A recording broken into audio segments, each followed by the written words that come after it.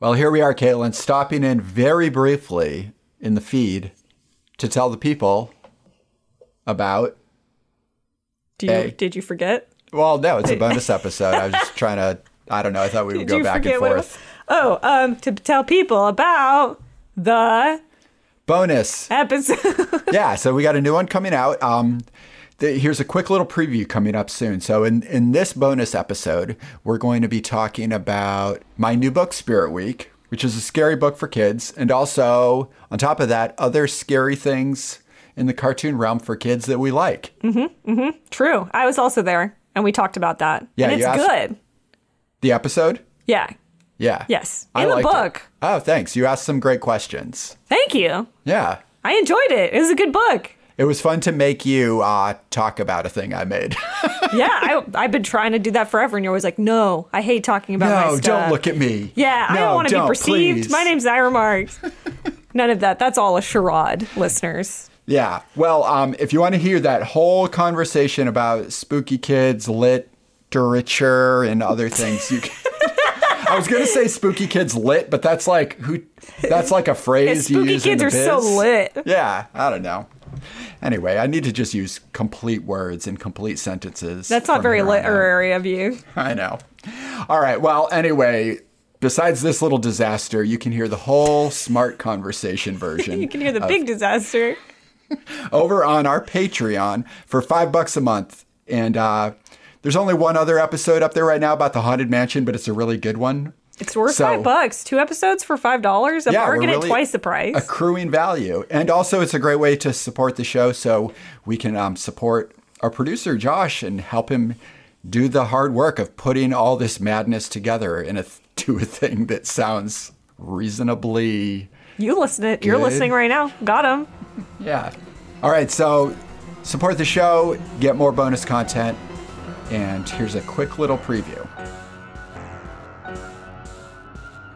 And I noticed you mentioned during your elevator pitch about Shark Summer, the Scooby-Doo kind of theme. This is like ragtag, bunch of kids solving mysteries, doing spooky stuff, like investigating, which is something that the characters in Spirit Week overtly joke about as well. So that seems to be a big theme, the Scooby-Doo tie-in. You want to talk a little bit about where that comes in? Is that like an easy way to get kid-friendly stuff into a spookier universe? Yeah, it's kind of like an archetype, right? I guess Scooby-Doo is just sort of this evergreen format for how to tell a pretty grounded, kid-friendly, creepy story. And I guess, I mean, when you think of the Scooby Gang, are they friends or are they coworkers? That's like a big question I've always had. That's a great question. I feel like some of them know each other better than others. Right. Maybe it's that. Okay, yeah, like they hang out after work a little bit, but not all of them. It's not one unified clique. It's like several. That's why they always pair off. Right. And they're a little older too, so I guess maybe they've got more going on. So to take the Scooby-Doo template, age it down, it really does have to be more friendship driven. And also the thing that I kind of pulled from Scooby-Doo was the fact that for the most part, traditionally in Scooby-Doo, the ghost is not actually a ghost. It's like a real grounded thing, usually tied to some kind of economic issue in a small town. Someone disgruntled. Yeah, it can be like that simple, right? Or somebody with a bit of bad luck that just sort of got a little out of hand. I think that sort of idea was really essential for this series. Shark Summer has that, and Spirit Week does too. This idea that while it's like a creepy story, it's not supernatural in any way. It only goes as far as the kids' imaginations go. And then it usually like slingshots back to like a very grounded location. And I think I always admired Scooby-Doo stuff and similar things for doing that. Because if you remember, the Scooby-Doo live action movie actually flips the formula and the ghosts and monsters are real. Do you remember that one? I didn't actually see that one, but it makes sense based on the heavy use of CGI I've seen in the promotional material. And that kind of ruined the formula for me because it's like, well, that's not what Scooby-Doo is. It's not about just monsters. That's just something else. That's like Ghostbusters all of a sudden. So a big thing with this series, and like I'm doing a third one now, is that the stories are very grounded. So yeah, Scooby-Doo is just always a big point of reference for that. So it was looming in the air. So I felt like with Spirit Week, I'm like, well, let's talk about it. Let's get it in here. I love that. So yeah, I was going to ask you about the level of what a supernatural element in this, and if there's any of it that you feel to be real.